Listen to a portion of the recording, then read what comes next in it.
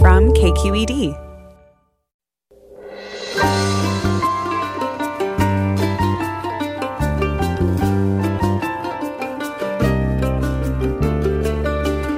From KQED Public Radio in San Francisco, I'm Mina Kim. Coming up on Forum, with more kids nationwide coming into contact with each other in classrooms or learning pods, we look at the latest findings on the threat of the coronavirus to children and how easily they can spread it.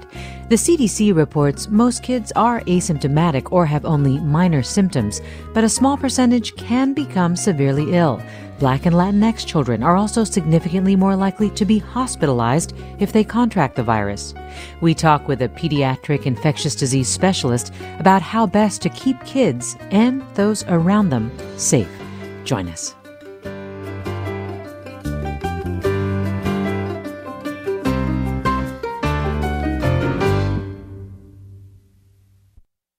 This is Forum. I'm Mina Kim. The American Academy of Pediatrics reports more than 97,000 Americans age 18 and younger tested positive for COVID-19 in the last 2 weeks of July. That marks a 40% jump in the number of cases among kids. We're still learning a lot about how dangerous the infection is to children and how quickly they can spread the coronavirus.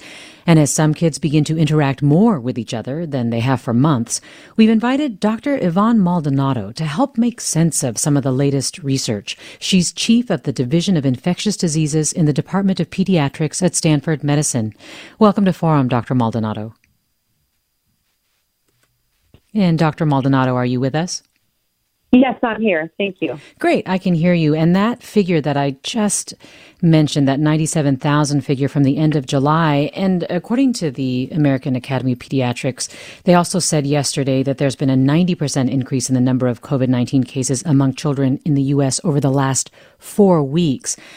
I mean, those numbers, can you explain the jump? Is it just that we are testing more, or is it a function of more kids getting infected?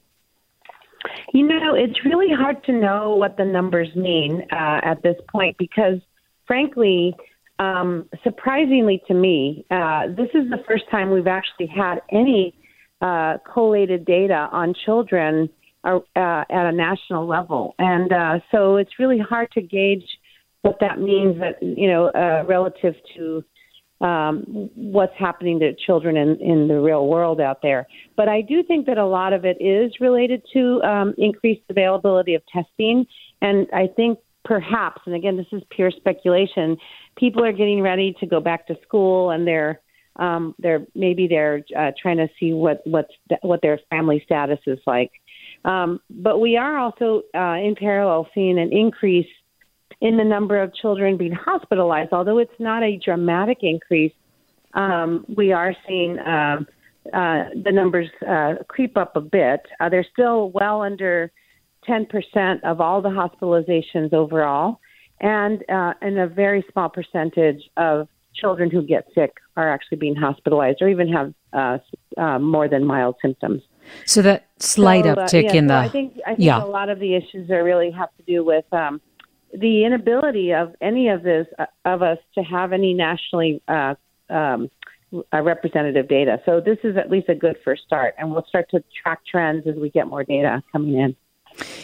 Even if this is largely due to increased testing, though, as you say, there's that slight uptick in hospitalizations, which can be an even more clear indicator that there's a slightly higher number of kids getting sick. Do you think that this number is an undercount, just given the fact that kids are less likely to get tested generally? Oh, absolutely. I think it's generally understood in the public health arena that pretty much any disease where you have to come in and have a test of some sort or have a visit, you're going to have undercounts. And typically undercounts can be quite dramatic. I mean, they can be on the order of anywhere from as low as 10% to even 90% underreporting, depending on the disease. So I think there is a fair amount of underreporting going on with kids for the reasons you mentioned. We don't even know, for example, really if children are not getting infected or if they're infected but have no symptoms. So there's really no great data around that either. So it could be either of those, or it could be true. Do you think parents should have their kids tested periodically or only if they're having symptoms? I don't really think that a test is going to be that useful, given the structure of our testing capacity in the U.S. right now. And the reason I say that is, of course, if a child is sick, if they have symptoms, or if there's somebody in the house who is at risk for disease, for example, and they want to make sure the child isn't bringing something home from school or daycare, that could be a consideration. But in general, it doesn't seem like that would be really helpful if a child is not sick and there aren't any other risks involved in the family members, for example. And that's because, as we know, just because you have a negative test today doesn't mean you might not become infected and become positive later. And so it's really a one-time test. And what we're doing, for example, with returning to schools and universities, there's a number of publications out there, and I'm helping to work with the university here on their return to school policy. Testing is going to be critical, but we really need to rapidly find a very high throughput way to test people more often and at a very high volumes and very rapidly. That is, get results back as quick as we can. Right. And that's just not available yet, really. We don't have the capacity anywhere to do that. There are a number of promising ways to do it, but they're not really ready for prime time. So if you don't have that, what you've got really is testing that may be tough to schedule. You get it in, and then the results may not come back for several days or even a week or more. So it's almost not really helpful for you in real time if you need to know, unless the child is ill or needs to, be tested for clinical reasons. Which is, I think, part of the reason that you're hearing some parents just talking about how they're feeling left to really assess and determine the dangers on their own. You mentioned that if a child is symptomatic, it's important to test them. What about very small kids? Are there any special considerations for testing them? I don't know. The testing for small children, for a clinical diagnostics, we do that all the time in the hospital. So every single child that comes into our hospital, and probably others as well, when they have the capacity, have to be tested just to make sure that for infection control purposes, we know if they're infected or not, and can put them in appropriate isolation policy under appropriate isolation policies. And so in that scenario, we've been able to test even newborn babies. I mean, it's just you just need to have a proper medically trained personnel to do the test, and they're very safe. The issue that I think we need to face in the coming weeks and months is really how to do point of care at home testing that is really simple for everybody. And even there may be some difficulty with little kids, because let's just say you do a saliva test. Those just logistically are hard even for adults. And so how kids are going to do that properly, they need to be trained and all of that. So we're still talking about the standard testing in the hospital or clinic setting, which is actually pretty easy to do at any age. And in the future, how do we build better testing for mass screening, for example? And those definitely have to be age appropriate. I wanted to ask you about the death rate right now among children, because that was also a stat that's relatively new, that by the first week of August, 90 children in the U.S. had died of COVID-19. I know it represents less than 1% of all deaths, but how concerned should we be about that death rate? Well, I think we just need to be aware of the fact that children can even get infected. So I started my career when HIV was just starting to come onto into the awareness of the U.S. in particular. And at that time, people were really not thinking about children or pregnant women as having HIV. And we did a lot of work to build that awareness and prevention and treatments for children. And so I feel like we're doing the same here, where obviously this isn't the same disease, but in terms of awareness, we're looking at sickest people, and that's appropriate, but we have to remember that children do get sick. They can get infected and they can get sick. Now, the rates, fortunately, at this time, the rates look like they're very low, and that's actually been pretty consistent. So across the world. So I think there's something different about kids. We don't understand that well, but it's not a zero risk. So everyone should be aware and careful not to expose children needlessly. And the fact that you keep underlining that children do get sick and they do get infected with COVID-19, it feels like to some extent you are battling potential misinformation out there that children, to quote the president, are virtually immune to this illness. And that's something that just really needs to be corrected. Yeah. Well, I think this disease has really uncovered a lot of basic human behaviors that are really need to be either reinforced or reinformed. And I think the issues around risk perception are critical with this disease. That's what's driving this epidemic right now, actually, is risk perception. So either people think that they are never going to come out of a bunker for the rest of their lives, or you have people on the other side who just say, I don't care, I don't really think I'm going to get sick, or it's not even a real virus. But in the middle, you have a lot of people who say, yeah, I might get sick, but so what? That's harder to deal with, I think, in many ways, because they know there may be a virus out there. They probably know and probably are right that there's about a pretty, better than a 70-80% chance that they're not going to get very sick or sick at all. And so they don't really think it's a big deal. Unfortunately, if that's true and they keep practicing risky behaviors, then those other 20% of people who are going to be at higher risk for disease and even for death are never going to, they're going to be facing constant exposure. And so I think the same thing is true for children. And especially because, when you think about the children's risk for disease, I think that's critical. But from a societal perspective, they can also transmit disease to others. And that's where we start to see population impacts. So I think for the child's benefit and for the population benefit, we just need to make people aware that they shouldn't be overly concerned, but they should take precautions and make sure they understand that children can get sick and they can get infected.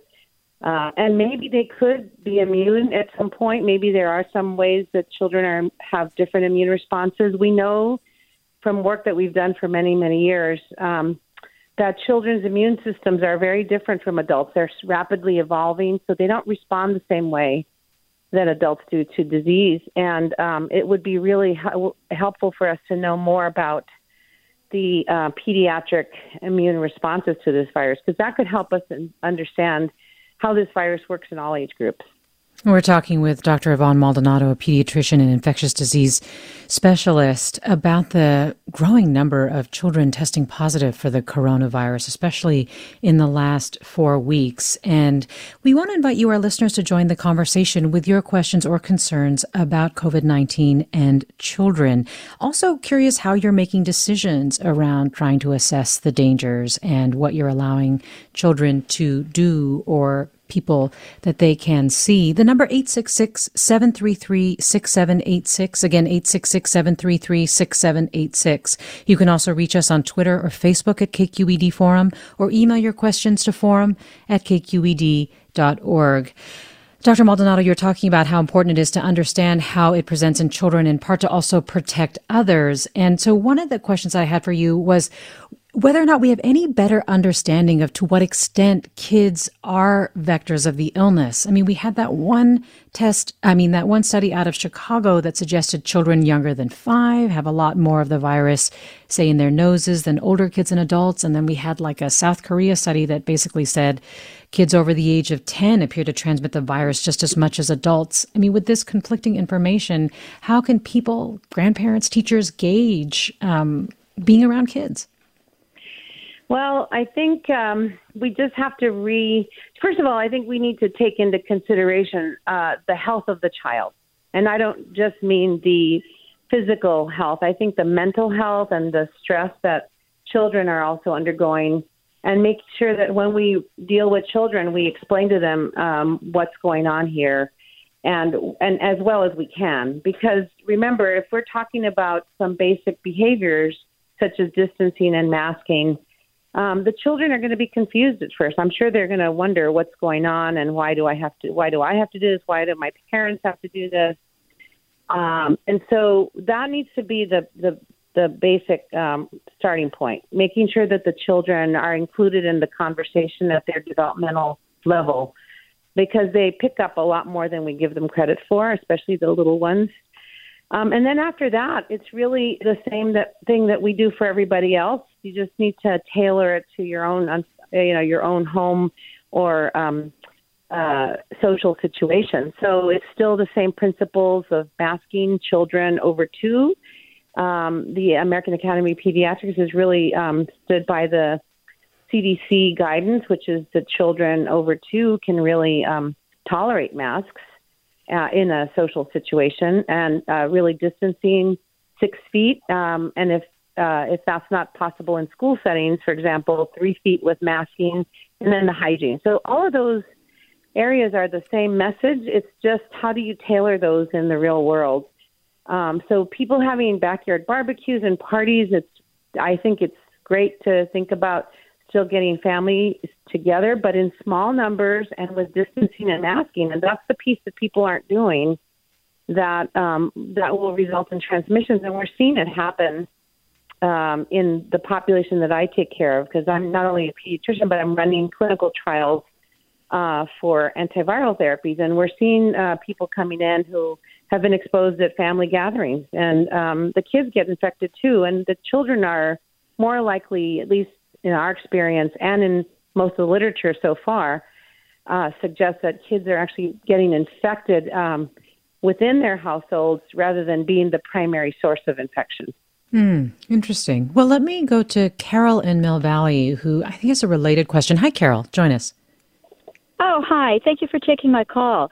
I actually have just a couple questions. If the physician could address the issue of having children go back to school and what the parameters should be to determine that based on the locale, the infection rate in that area, and how a school can handle that, and the impacts of not going back to school. And then another question I have, if the physician could talk about hydrochloroquine and the early studies that came out that were completely based on patients that were already near death's door on respirators, compared to the data that's coming out using hydrochloroquine with zithromax and zinc early on in the illness, and how that approach to looking at this has been censored by the medical community and big pharma, and just the questions that people have about the finances that will be benefiting some people to have to do vaccines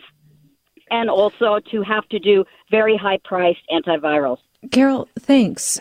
Dr. Maldonado, she laid out a few things there if you want to sort of take them one at a time. A day to go over all of those questions, but I will just give it a high-level try. So the first question around schools, the American Academy of Pediatrics has set out very nice guidance. You can go to aap.org, and there's guidance there for pediatricians and other providers, as well as for families, and that is through the healthychildrens.org website link on the AAP website. And there are a lot of guidances that are posted there for parents. There's many, many questions and answered there, or at least suggestions. But I think the issue of school opening is it's not clear. If it were clear, I think there would be very binary guidance. But I think the caller brought up some very good points around what to be considered, and you can't really get into the weeds on all of those points because it's so regional or local. But we need to take into account local transmission going on in communities, as well as what resources the schools might have to go back to school. That is, can they distance the kids? Can they provide masks for the teachers? Can they do deep cleaning once a day, at least once a day, and as well as interval regular cleaning of desks and playgrounds? And all of the things that it takes to run a school based on all of the infection control practices that are recommended. So some districts have the capacity and others don't. We know that in the northeast of the U.S., the rates of infection are dropping off pretty significantly, and it's thought that that would be a good place to start with kids going back to school on a regular basis. But even there, the local school districts are doing that on an individual basis, depending on what their capacity is. And the reason I bring it up that way is because we see that even if you have eliminated disease altogether, we do not have herd immunity. So an infection coming into a system, even one school, if not handled properly, can lead to another outbreak setting.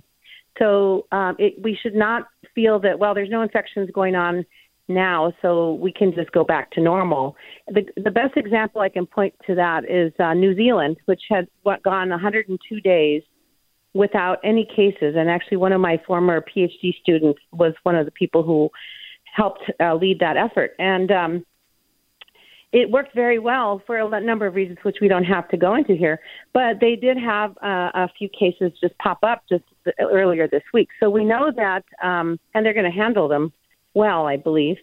But the point is, you can't be satisfied that, there's no cases now, so we don't have to do anything. So we need to really focus on what's going on locally. And the best advice I have for an individual is to make sure that they know what their school district is messaging, making sure that they're informed about what the school is requiring and what their capacity is. So that's that question. Just really quickly, so it sounds like you're saying, for example, the Surgeon General says that if we see a positivity rate in our area less than 10%, that's pretty good. But you're actually saying even if it's zero, things can happen and you should really look at the specific practices of your district. Yeah, no, I'm not saying they shouldn't open. I'm just saying that they should. You can't just open and go back to the dial the clock back a year. You're going to have to do all of these things, even if there's no infections. And I think this is a really important public health point. People forget what happened before, and they tend to repeat their mistakes because they assume that everything is, we've solved the problem. For example, with vaccines, people think, well, we don't have diseases anymore. Why do we need vaccines? And in fact, we don't have diseases in many cases because of vaccines working. So the same idea here that, well, the virus in some areas looks like I haven't seen a case. So why? And the reason is the virus is, as long as it's anywhere in the world, it can come into your environment and cause disease. And so we just need to be aware of that. So local resources need to be available. And we'll try to get to the second part of Carol's question after the break. We're talking with Dr. Yvonne Maldonado, Chief of the Division of Infectious Diseases in the Department of Pediatrics at Stanford Medicine. And we'll also get to a lot more questions and calls. I'm Mina Kim. This is Forum. Stay with us.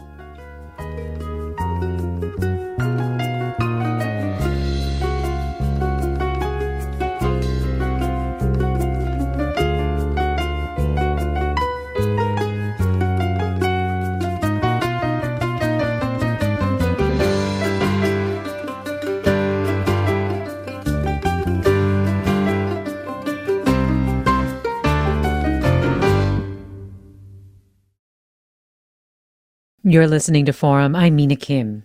We're discussing what the latest science tells us about how COVID affects children and how to keep them and those around them safe from infection. We're with Dr. Yvonne Maldonado, Chief of the Division of Infectious Diseases in the Department of Pediatrics at Stanford Medicine. And we're with you, our listeners. Call us with your questions or comments at 866-733-6786. Again, 866-733-6786. You can also email us at forum@kqed.org or get in touch on Twitter or Facebook at KQED Forum. Tell us your concerns about your child contracting or transmitting COVID. Do your kids talk about it? Are they worried about getting sick? What have you done to try and comfort them? Has your child tested positive? If so, what was your experience? And just before the break, Dr. Maldonado, Carol had a question about hydroxychloroquine. Yeah, that was a loaded question, but the data were pretty transparent. I think most of us had a chance to see the data. I don't think there was any censorship involved, and the data were pretty clear. It didn't work.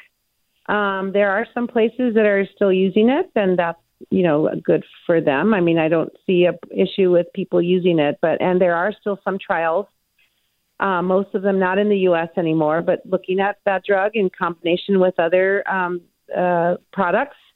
And that's, an ongoing process. We are, conducting the best quality research we can in as transparent a fashion as possible. I mean, data are available. In fact, in some cases, data are available sooner than peer review data are available. So people are seeing it in real time. And I think this just reflects anxiety, a well-founded anxiety around the wish for a rapid treatment and cure. And I think people are working as hard as they can and I have to say that the degree of collaboration and sharing and intellectual discussion and practical discussion has been the most robust I've ever seen in my career. Well, thanks for getting that on the record. And Wendy writes, my friend just took a cross-country flight and has scheduled tests for herself and her husband, but cannot find a place that will test her children. Why? Shouldn't they be tested after a long flight? That's interesting. I really can't answer that. I mean, I can't tell you specifically. There are no guidelines that I know of that say children shouldn't be tested. I think after travel, it would be helpful to know if your child is infected or not. Most clinics that I know of, and certainly, and I don't want to, I'm not advertising here, but I know that a lot of the clinics that I work with or that my colleagues are engaged with, all of them allow testing of children. The American Academy of Pediatrics has testing guidelines for practitioners. So we know that pediatricians and other providers are testing. So perhaps I guess I would recommend that the person look for another venue for testing. Yes. And my understanding is that the CARES Act has provided for insurance coverage reimbursement for testing. So in many cases, it shouldn't really even involve out-of-pocket costs depending on what your insurance plan is. I want to take a moment to ask you about multisystem inflammatory syndrome. A small number of kids get it. I believe right now the number of kids in California is like 36 statewide. But still, it's something that's very concerning to doctors because it can lead to heart failure. It can even lead to death. Can you talk about how concerned we should be about MIS-C or multisystem inflammatory syndrome? Well, I do think it's similar to what I mentioned earlier. We do have to be concerned about the fact that children can get infected and they can have severe disease. Now, MIS-C is a syndrome that seems to be unique to children, and maybe even a variant of what we're seeing in adults. But it's really it seems, at least at this point, to be quite distinct. And the children can actually get quite ill. They can be hospitalized. They can actually be in the intensive care unit and because of the severity of their symptoms. But what has happened by and large is that the vast majority of the children, and there's probably less than, I think, 600 cases reported as of earlier this last week to the CDC in the U.S., the vast majority of the children actually do recover, and the mortality rate is quite low, but it's still a concerning syndrome because of its severity. And also because in general, for anything around COVID and specifically for MIS-C, we don't really understand yet any of the long-term impacts because we haven't had the virus around long enough to know.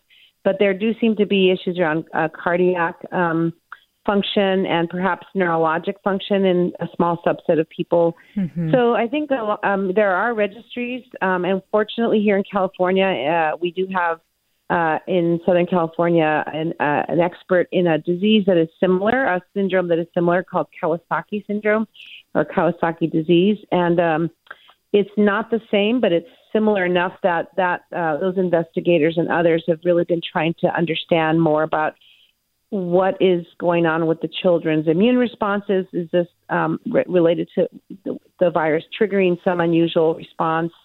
And if so, what would that be? And also trying to follow these kids over time.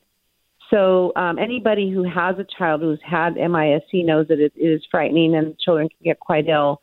And we encourage people to find out from their providers how to enter their children into a registry so that they can be followed over the long term. And in terms of symptoms to be on the lookout for?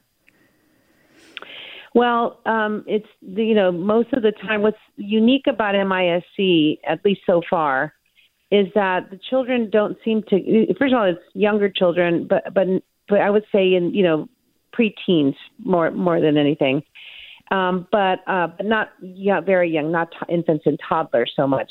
But the hallmark for some reason seems to be lack of acute infection. So that is, if the family members all get sick with acute disease with fever, cough, shortness of breath, for example, the children don't tend to have those symptoms. They actually start getting this disease about 2 weeks or so into the course of everybody else's illness at home. So it appears more of an immune type triggered response to resolving the infection the infection. And so the children will present, they will have fever, and they can have rash or other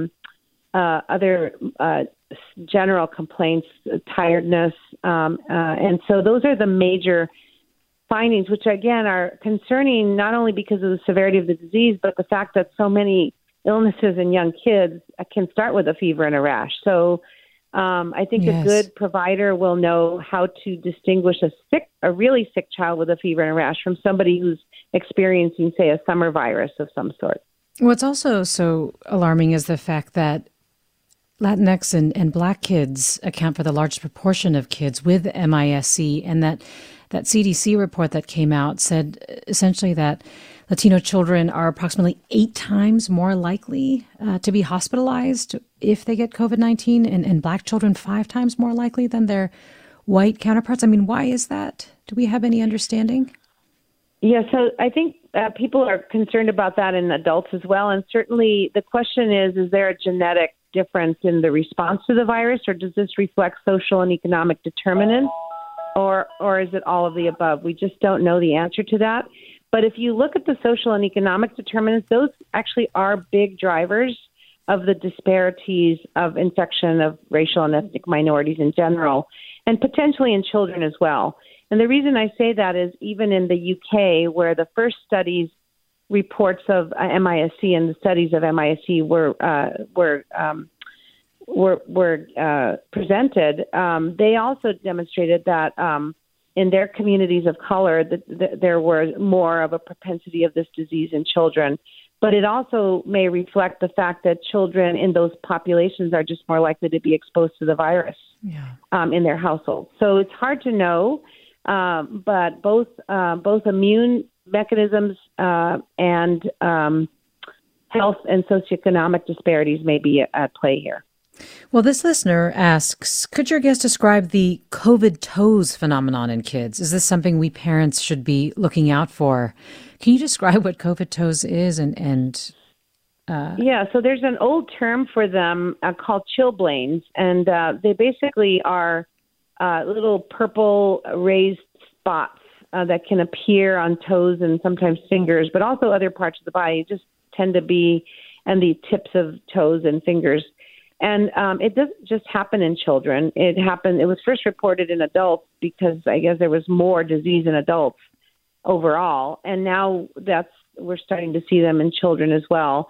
And it's likely a result of blood clotting in the small vessels that are found at the ends of the fingers and toes. And it does reflect this immune response that we see in general in some people, and maybe even more people than we recognize. But at least in studies that have been done of very ill people, we know that blood clotting, a propensity for blood clotting due to some trigger from this virus, has been seen in all age groups. And so this is one end of that spectrum where you just get some of these small blood clots, and then they get these little purple areas that represent little small hemorrhages. They tend not to be medically as concerning as they look. They look kind of scary, but they tend to resolve on their own over time. But they can be an indicator that maybe the child has COVID, and an adult as well can have these. We're talking with pediatrician and infectious disease specialist Yvonne Maldonado about how children are testing positive at much higher rates for the coronavirus. More than 97,000 tested positive in the last 2 weeks of July here in the U.S., representing a 40% increase in the number of pediatric COVID cases. We're looking at the latest research, what it tells us about how COVID affects children, and how to keep them and you safe. The number again, 866-733-6786, 866-733-6786 for your questions and comments on the coronavirus and children. You can also reach us on Twitter and Facebook at KQED Forum or email us at forum@kqed.org. And Phyllis in Menlo Park join us. Hi, Phyllis. Hi, yes. Thanks for the informative program. I'm wondering what happens to the immune system.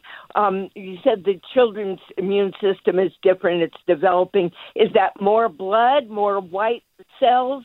What do you mean by that?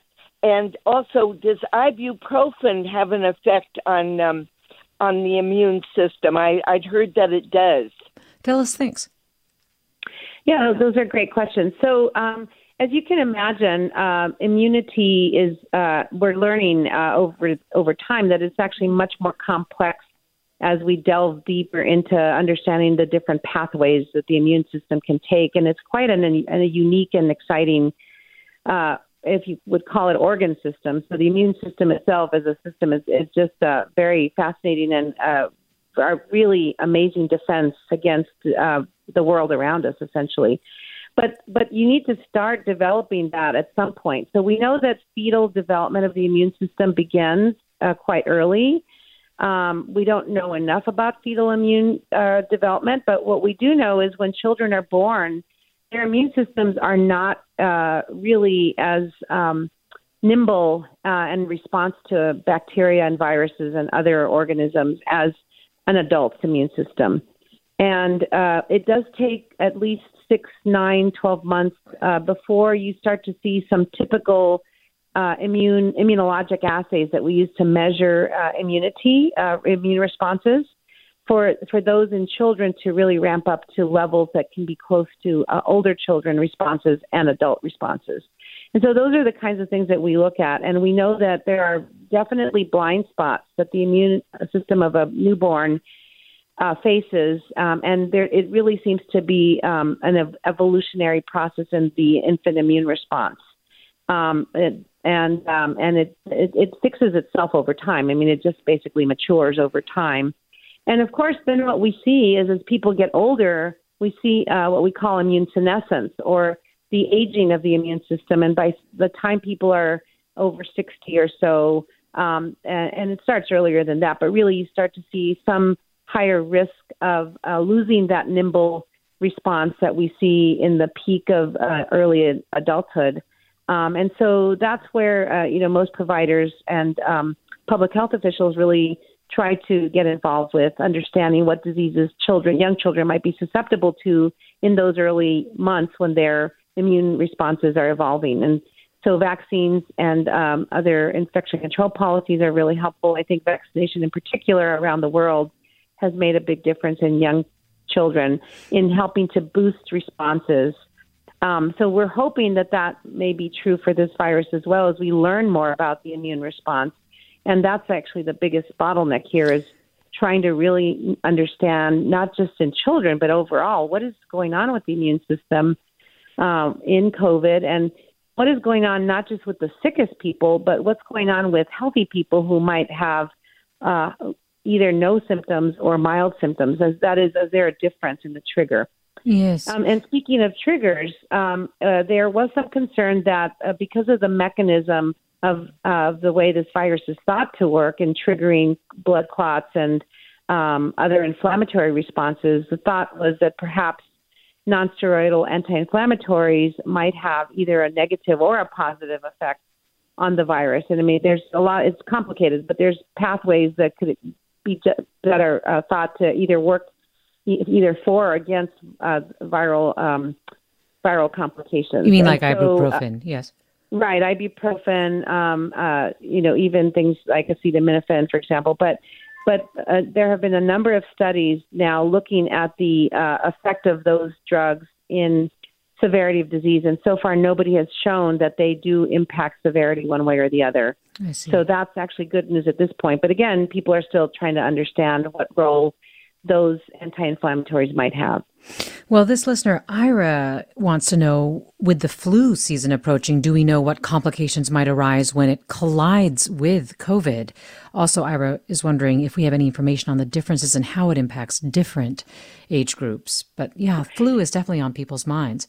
Oh, yeah. So we've been thinking about that for a while because remember the pandemic started at the tail end of a flu season in China and here in the U.S. So we did get a few clues, and there were actually a few publications looking at viral co-infection. But remember, that was in February, March, April. We didn't really have a lot of data or a lot of people to really report on here in the U.S.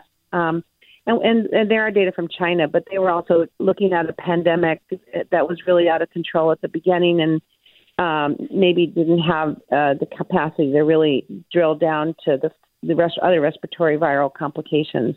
What we do know is that it is possible to get co-infections, so there's no reason why you can't have COVID disease and flu at the same time, or any other virus for that matter. An early publication demonstrated about 20% of people that came in March and April actually did have co-infections. They didn't seem to be sicker than people who had one infection or both or more. And but the numbers were small. And of course, this was mostly an outpatient study, and other people have confirmed those findings. So we don't really know in the height of a major, say, flu pandemic and COVID pandemic, what might happen there. But the minimum we would expect is that you could have just two pandemics on top of each other with equal severity to what they had done before, just meaning really of impacting the capacity of our hospitals and providers. Because we know every winter, our capacity to take care of the flu and flu patients is actually stretching our resources a bit already. So even at a very basic level, the concern for just capacity of taking care of both pandemics at the same time is something that we always have been preparing for.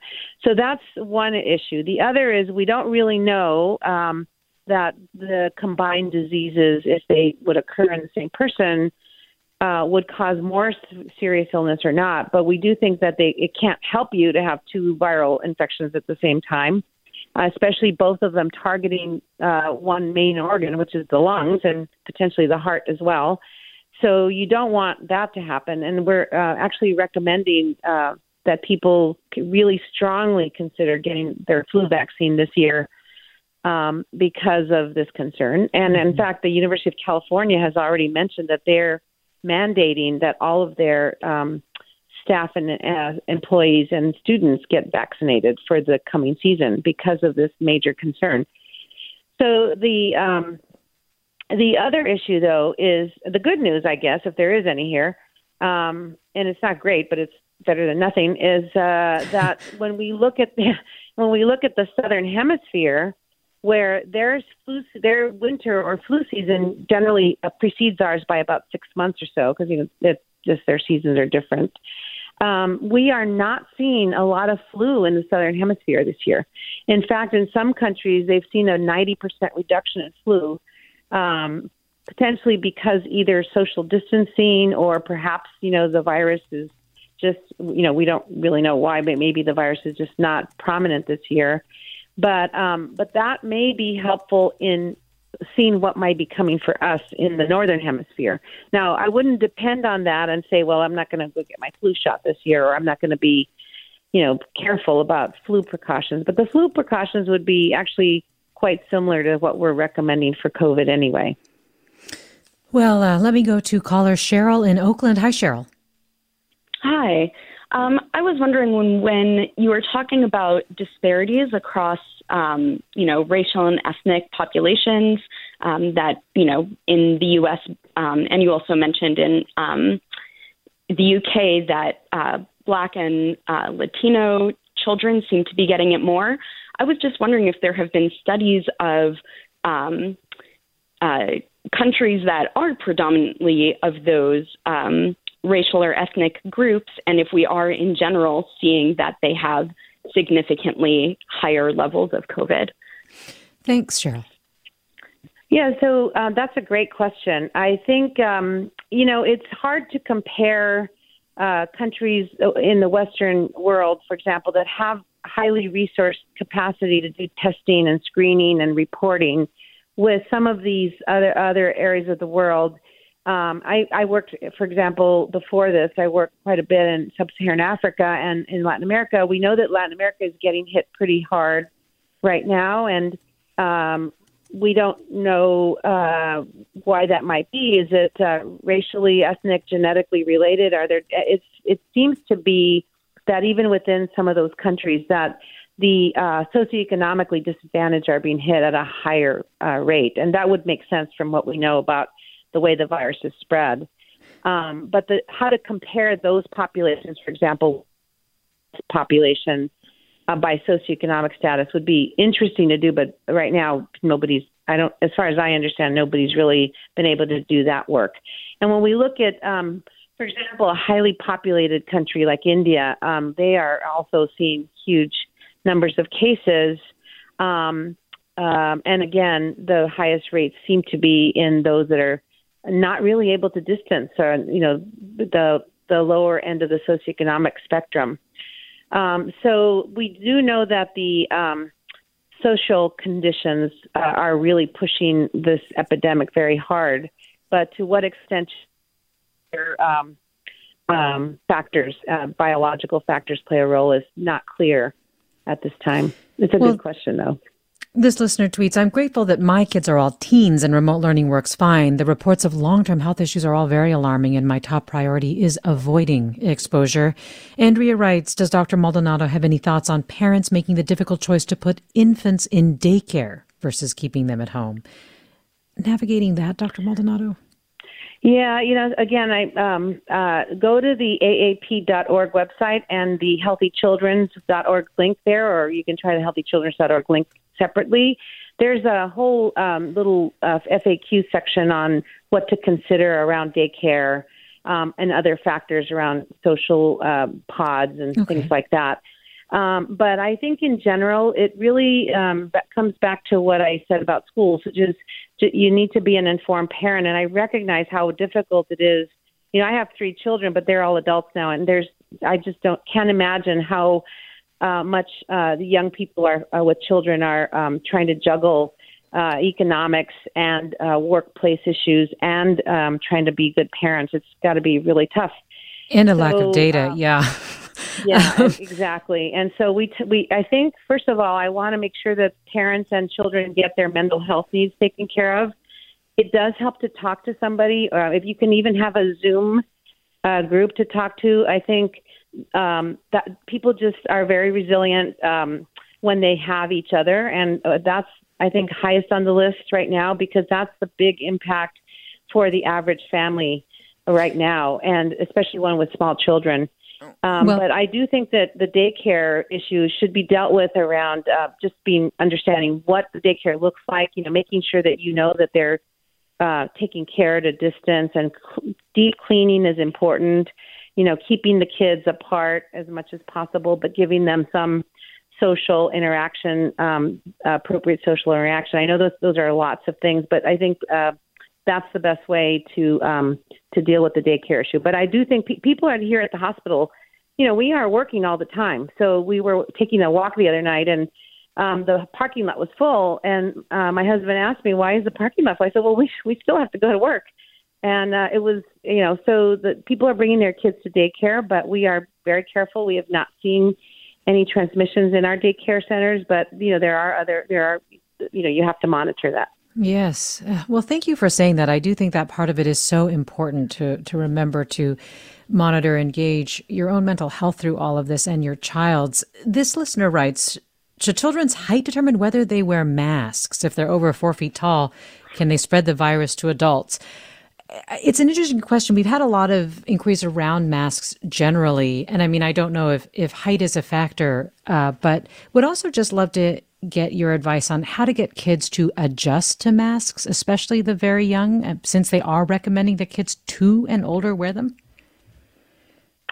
Yeah, I think it really is all about messaging. There's a lot of little FAQs out there. Again, the ones I mentioned before talk about little tips.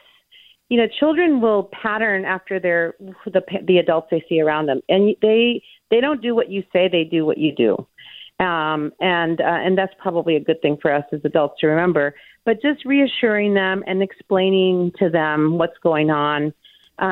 Kids can do a lot, and they can you can make it into an exercise, a fun exercise. You got to practice it. You can practice in the mirror, etc. So there are lots of little tips around how to do that, and it won't work 100% of the time, but it doesn't work for adults 100% of the time either. I think it just needs to be. This is one way where families can make this a family activity. And it's really age, not height, that's a factor, just to address this listener's question. Well, the height issue is interesting. People were joking about, they're going to transmit virus to somebody's niece. But, the reality, and all of us who work in the hospital with kids all the time know that children can get secretions on anything. So you have to be, just because they're shorter doesn't mean it's not going to reach your face. Eventually it could reach your face.